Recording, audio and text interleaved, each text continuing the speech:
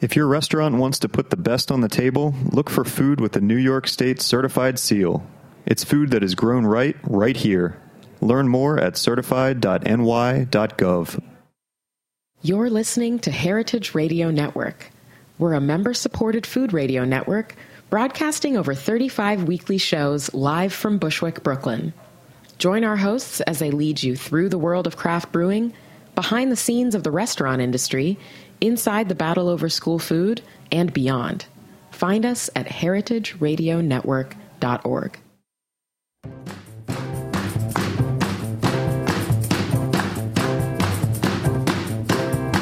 Oh, I like the way you do. Whoa, the way you took it so slow. Hey, you're listening to Eat Your Words on Heritage Radio Network. I'm your host, Kathy Arway, and we're here at Roberta's Pizza as usual.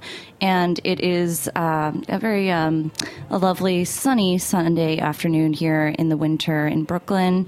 And I am joined by an award-winning food editor, longtime food writer. She's the former editor of CNN's Eatocracy, also the former editor-in-chief of Tasting Table. She's now the senior editor of Food and Drink for Extra Crispy, a new website. If you haven't checked it out, it's all about breakfast. And she has written her first book. It is not about food exactly. However, it does trace some of her career, which I'm very excited to hear more about and chat more with you about that. But it is a wonderfully generous, funny, and poignant memoir about anxiety. So thank you for joining us, Kat Kinsman. Oh, thank you so much for having me. And I apologize in advance if I am sniffling, sneezing, snorfling, all of that kind of stuff. Hey, you can talk in a Pepe Le Pew accent as much as you want. Sorry, I was just recalling a delightful recollection in this book. Her book is called High Anxiety, Life with a Bad Case of Nerves. It is a lovely and just very gracious memoir about dealing with anxiety and managing it. But in one section in the beginning, you were reciting a school paper or something in grade school, and it all coming out for some reason with a weird accent, like in French. It was such a ridiculous thing. So we were doing some sort of reading exercise, and I realized, like, okay, I have a sister who's 2 years older than I am, and so I had kind of learned to read and along with her. So I was a little bit ahead of the game, from my peers when we were doing this, and I had to get up in front of a crowd and read. That's and I was thinking, worst. oh well, it was funny because people were sort of doing the usual thing that you do when you start to read and stuttering a little bit, and I thought, like, oh gosh, I don't want to have to stand out. And so for some reason, I just started doing it in a Pepe Le Pew accent, thinking it was really funny and fancy and somehow would deter from the fact that, like, wait, she can actually read. What's wrong with her? Oh, I see. Yeah, so it was a little bit of crazy deflection, but it just sort of put the emphasis off of me for a minute, and I really appreciated that. That's so funny. I love that, I don't know, busting out a French accent is actually a lot of fun sometimes. And like, I never thought of it as like a great vice to deflect from, whatever. I think that, getting in front of your peers in school is a huge test of nerves. I mean, it made me nervous reading that part. I keep hearing from people that it's sort of triggering some panic attacks in some people. And I do not intend for that to be the net effect, but I really want people to feel like they're understood. And if they are having these panic attacks, they are far from alone. Yeah. I think that seems like, was that the whole mission of writing this book, was to sort of kind of show unity and compassion for fellow anxiety. I don't know. Absolutely. Yeah. So I had written a piece a couple years ago, a few years ago now, I guess it was 3, for CNN.com, where I was working at the time, about my struggles with anxiety, especially over the holidays. And the response to that was so... I had not expected anything. I had felt anxiety is, like any mental illness, is incredibly isolating, and to put that out in the world and have this response and have all these people saying, "Oh my God, me too," was such a huge driver for it. And I thought, okay, I am a really, really lucky person. You know, I'm a straight, cisgendered, white, married woman with access to health care. And a whole lot of people who suffer from these things aren't. Mm-hmm. And I thought, if I start, you know, it's not fun to talk about mental illness, but if not me, who should do this? Mm-hmm. And if I can do anything to normalize it, to normalize the conversation, and let people know that they are deserving of health and health care and good treatment, then it was my duty to do it. Mm-hmm.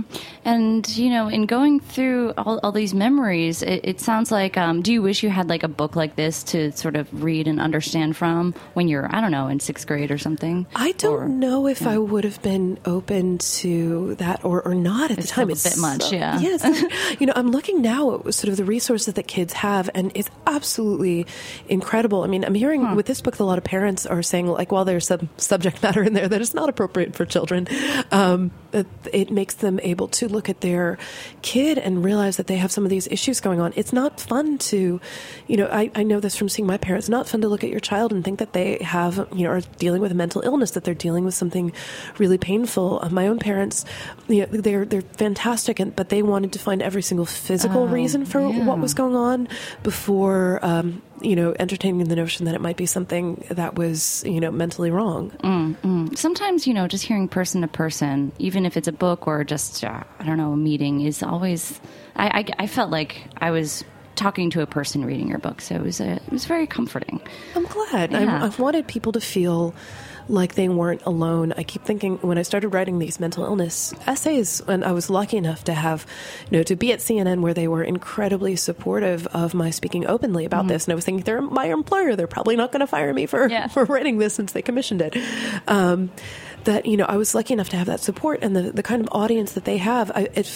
I sort of say it was akin to coming out, and then it really felt like all these lights flicking on in the darkness, and all of a sudden, oh, there's one, and there's one, and there's one, and there's one, and suddenly my universe lit up with all of these other people. I felt so much less alone. That's such an incredible thing, I guess, about being a writer, is that you don't know, you throw things sort of into the world, and you don't know what's going to stick and how much.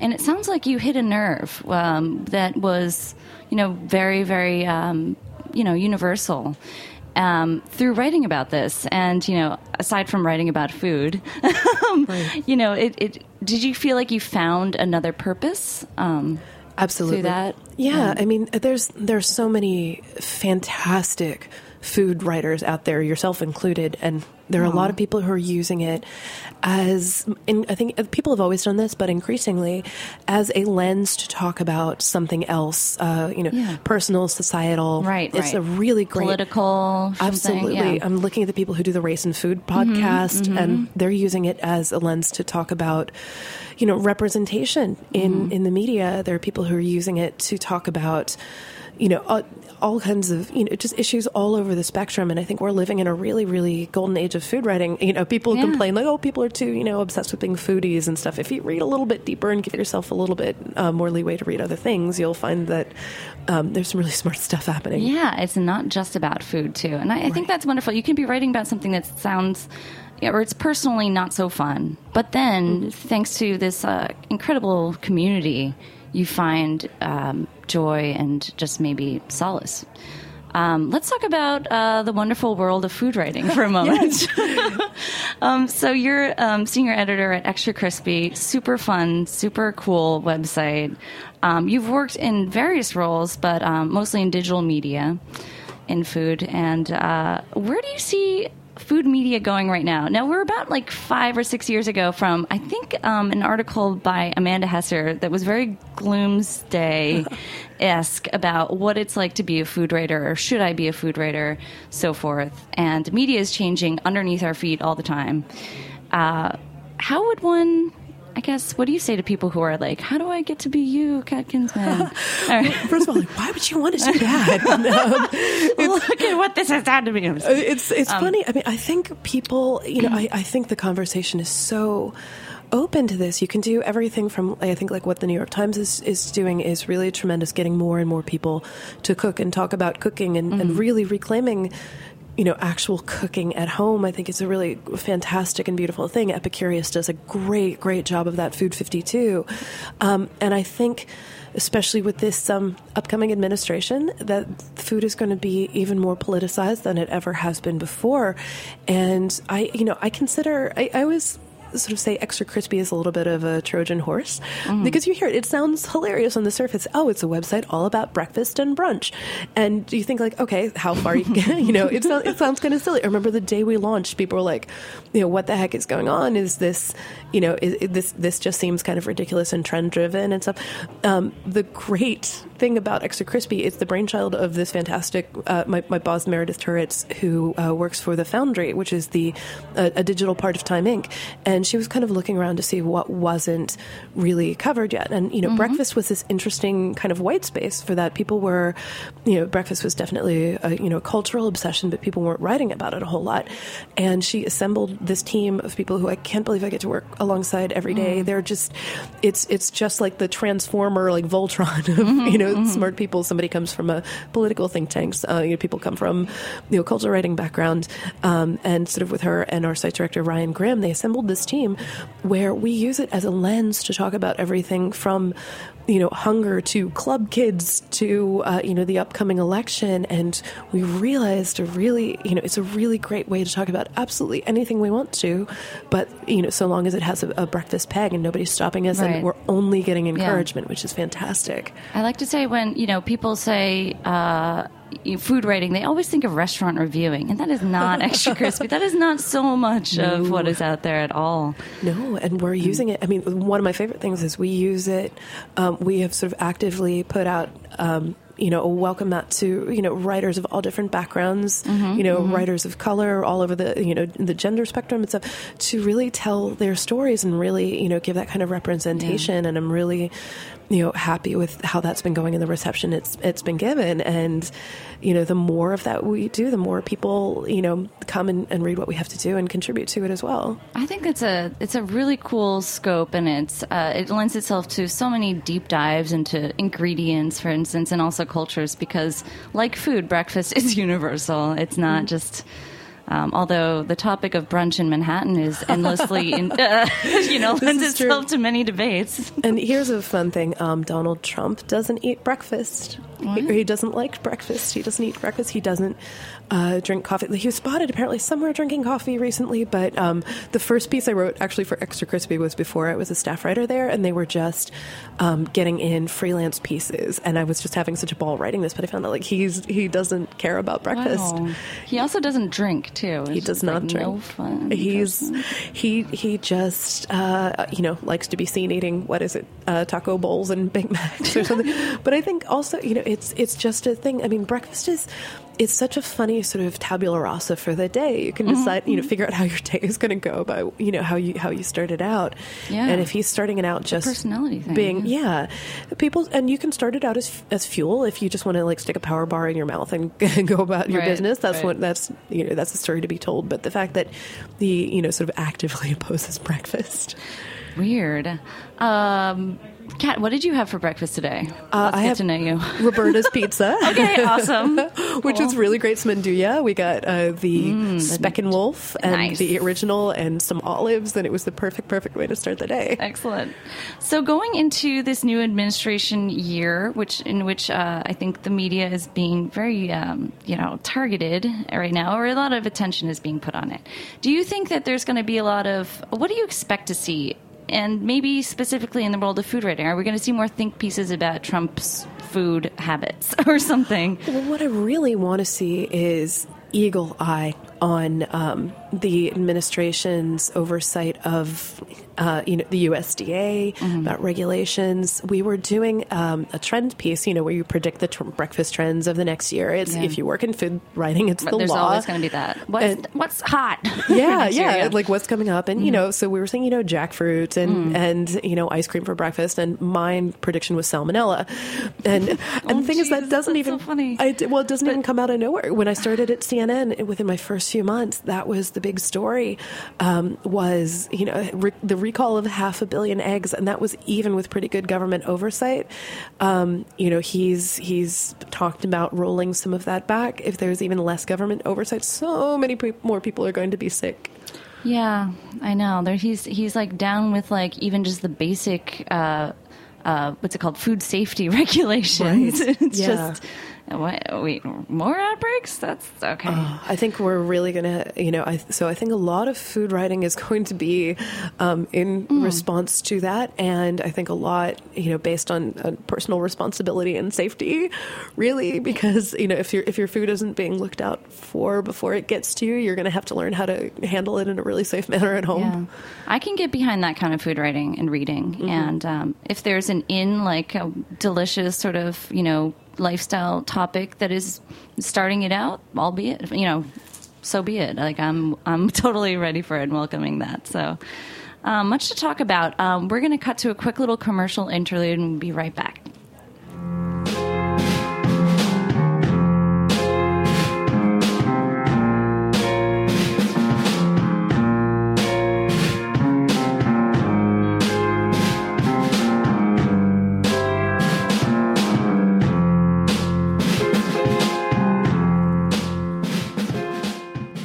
New York chefs and restaurants are proud of the food they put on the table.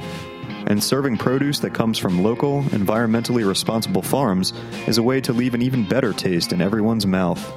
So when shopping for your ingredients, look for the New York State Grown and Certified seal.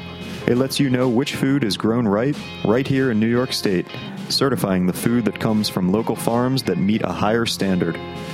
You'll not only be serving local food, you'll be supporting local farmers.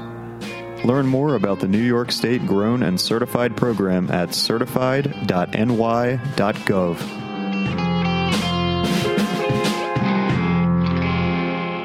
All right, we're back chatting more with Kat Kinsman. She is the author of the new memoir, High Anxiety. And Kat, you are such a successful and established food writer and editor. And I'm curious, we were talking a little bit off air about how you seem to have a dual career, also talking about mental health. How do you think those two paths bridge, or do they, in your line of work? Well, the way that that's played out is I am really open about this, and even before the book came out, I wrote a lot about it. So what started happening was I would be interviewing a chef who was doing a demo, whether it was at CNN or Tasting Table or wherever I was working, and we would go off air for a minute, stop recording, and they would say, like, look, can I talk to you for a second? And they would talk about their own depression, their own anxiety, or that of somebody who worked in their restaurant.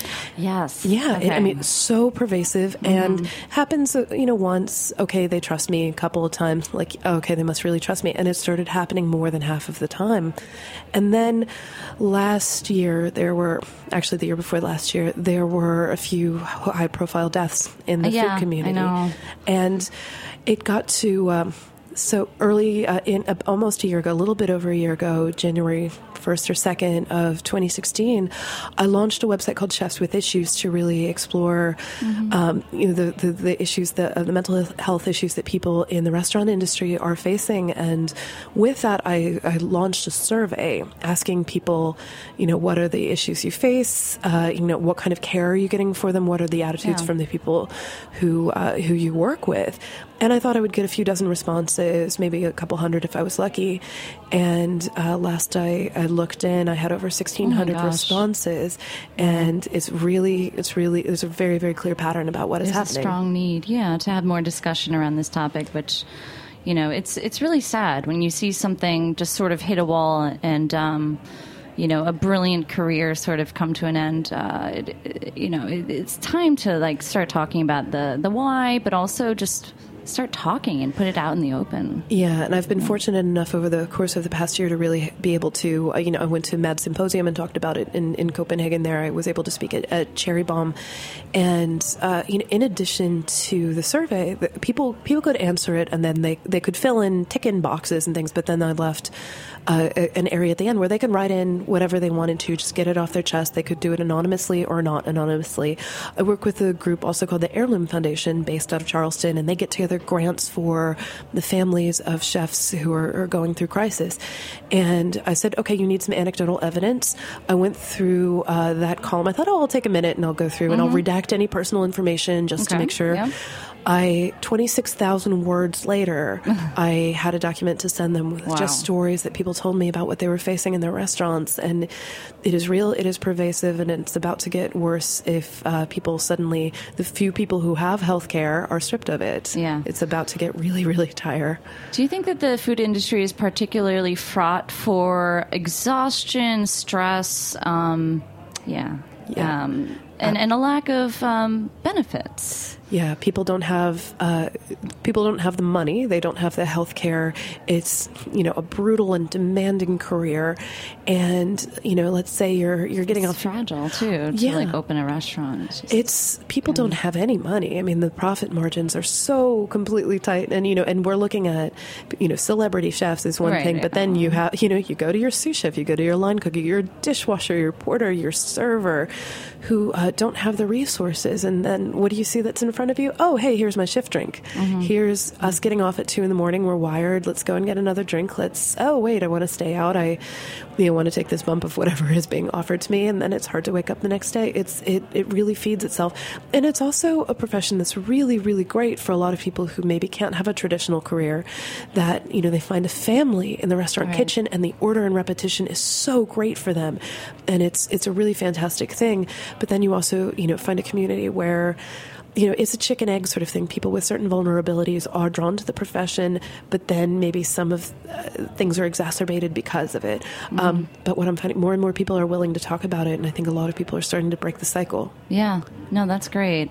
And what do you think about being a writer, particularly a food writer? Because you have a wonderfully triumphant sort of passage in here where you describe having to go through, facing up to trolls and other sorts of criticism, seeing the Amazon.com reviews, which are kind of, you never know what you're going to get out there in response to a story, for instance. I love, if you don't mind, could I read? Oh, yeah, please. Okay. You write, here's the thing. The higher up you climb, the harder it is to hide. When you screw up in the big gig, or someone thinks you did, it's in high definition, broadcast on millions of TVs and computer monitors across the globe, and people won't hesitate to tell you all about it. So, you go about talking about how, you have to expect blowback, maybe even death threats. And then you write, it means people are paying attention and taking what you say seriously. It means I'm doing my job. Once I took the leap and someone decided to pay me to be a full-time writer and editor, it was the very worst thing I could do. The very worst thing I could do was to be afraid of having a strong opinion. Do your homework, back it up with facts when you can, and you're bulletproof. That was my game. I think that's a really strong message to any kind of aspiring writer out there, because, you're going to face, especially in this digital, media age, you're going to face blowback for just the benightest things too sometimes. For being a woman sometimes. I remember one comment in particular. I remember I'd gone on CNN. I was doing a segment about health alert systems when there are outbreaks in restaurant kitchens or something, and somebody tweeted at me to let me know he had to stop his masturbation session because my face came on his TV and upset him enough. And I was like, wait, you were watching Sanjay Gupta's show during that anyway? Like, that was your plan, sir? And the thing is completely unrelated to the quality of what I did, but if you are a person in the public eye, especially if you're a woman, it has nothing to do with how good your work is. And the sooner you realize that, the better. Yeah. I had given, I think a good informative segment on this show, and that was his takeaway from it, and there was nothing I could do about it. Yeah. But on the other hand, I love that you still take on those challenges. You picked a fight with Anthony Bourdain. You criticized Paula Deen. I know it ended up being great, but also, you can't, watering down your opinion is not the solution here.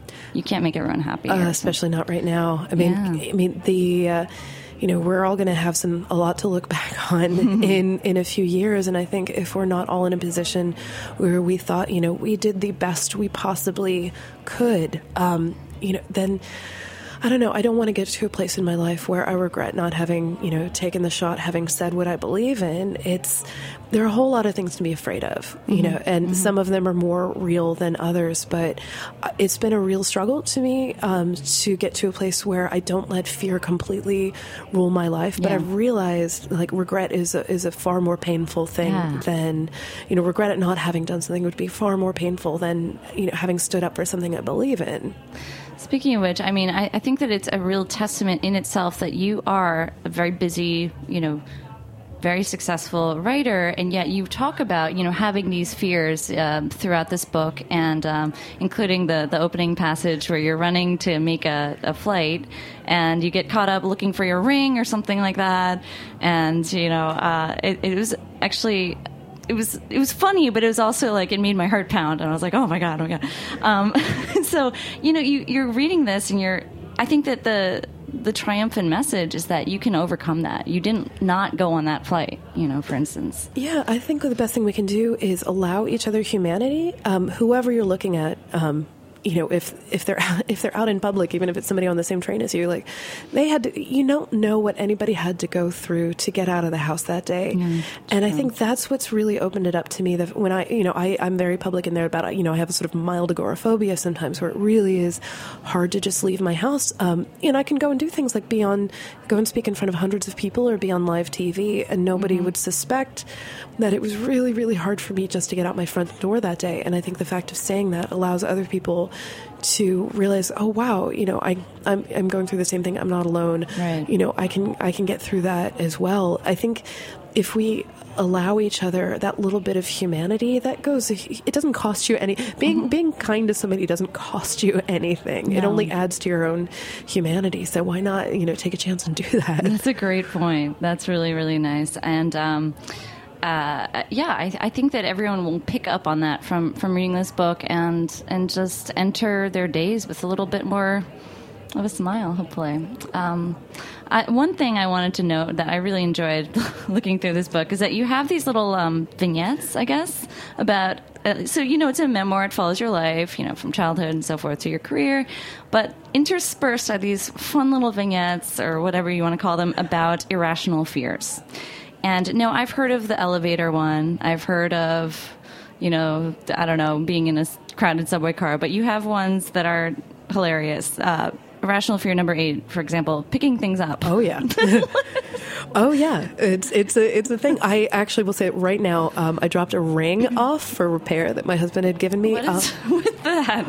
Because it's entirely rational, but it's one of the things that most people, that more people than any of these other fears have said that they have too. Really? You drop something off to be fixed or something like that, and you're afraid to go pick it up because you're afraid it's going to be gone. So you just let it go and go and go and go. Oh, so this ring that we're finally picking up, my husband had given me a year ago.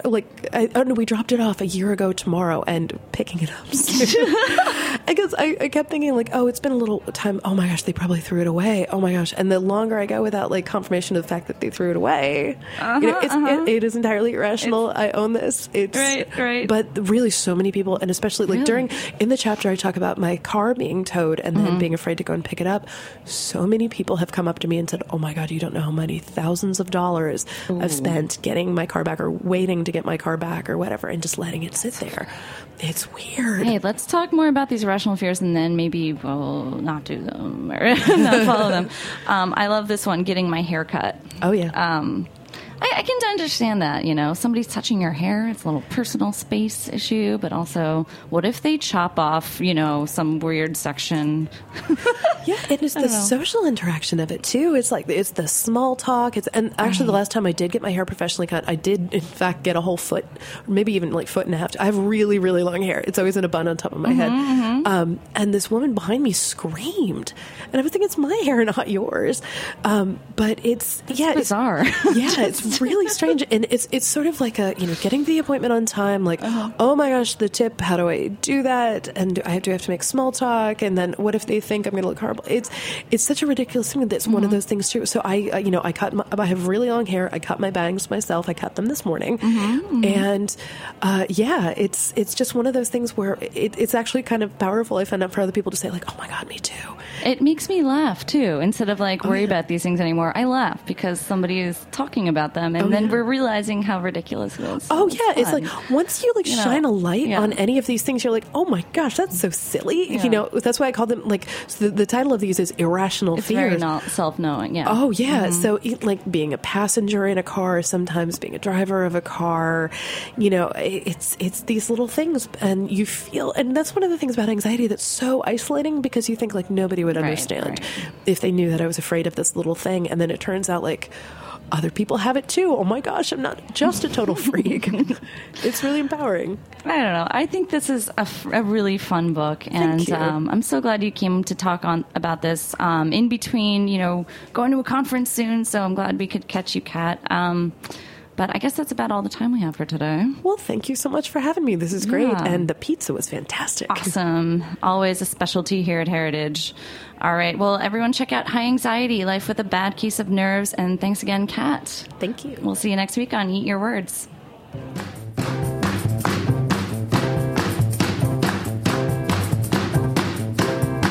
Oh, I like the way you do.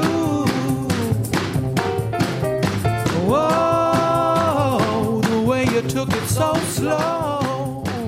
Thanks for listening to Heritage Radio Network, food radio supported by you. For our freshest content and to hear about exclusive events, subscribe to our newsletter. Enter your email at the bottom of our website, heritageradionetwork.org. Connect with us on Facebook, Instagram, and Twitter at heritage_radio. Heritage Radio Network is a nonprofit organization driving conversations to make the world a better, fairer, more delicious place. And we couldn't do it without support from listeners like you. Want to be a part of the food world's most innovative community? Rate the shows you like, tell your friends, and please join our community by becoming a member. Just click on the beating heart at the top right of our homepage. Thanks for listening.